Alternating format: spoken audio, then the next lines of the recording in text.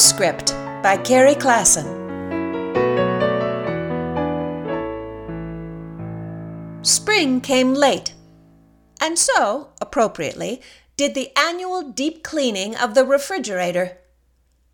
A lot of stuff gets tucked into the refrigerator over the course of the winter. Obsolete condiments band together and take refuge deep in the corners. A thuggish-looking jar of jam wearing a cap of mold sidles up to an empty bottle of horseradish sauce, and they both evade detection by skulking behind an oversized bag of sun-dried tomatoes. A stray stalk of celery becomes separated from the pack and is left alone to mummify. Unnoticed spills of unidentified liquids petrify into sticky footprints. The whole refrigerator had begun to resemble some archeological site with mysterious remnants of a past life that we could now only guess at.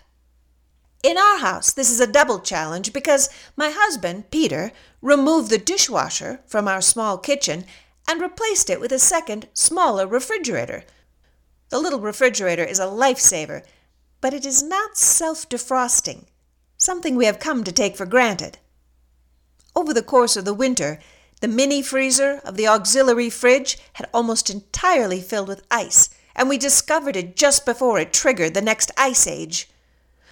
So, on a sunny day, Peter and I tackled our respective duties. He was responsible for removing the glacier in the tiny fridge, while I worked to identify the historical artifacts in the freezer of the main fridge. I know I need a better system. Finding a frost-covered package labeled "mostly grated cheese" is not reassuring. Similarly, not refried beans proves most unhelpful a few months down the line. Then there was the last of the summer fruit to deal with. The pile of frozen peaches, while diminished, was still substantial. I kept finding rhubarb hidden away in corners. It was furry with frost and did not look good. New rhubarb is coming up in the garden, and there I was dealing with last year's rhubarb. I found pickles left over from old picnics and cheese from parties long past. "Are we going to eat this?" I asked Peter repeatedly. He's usually a pretty good judge. "No." Meanwhile, Peter had a fan trained on the glacier until it melted enough to be removed. "We probably shouldn't wait so long next time," Peter observed.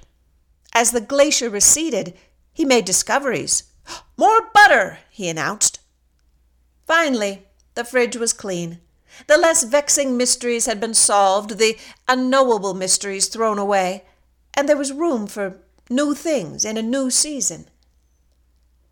I feel a bit like my fridge this time of year. I had this idea that my life was full, but when I really looked at what was taking up space, I found a bunch of frost-covered habits.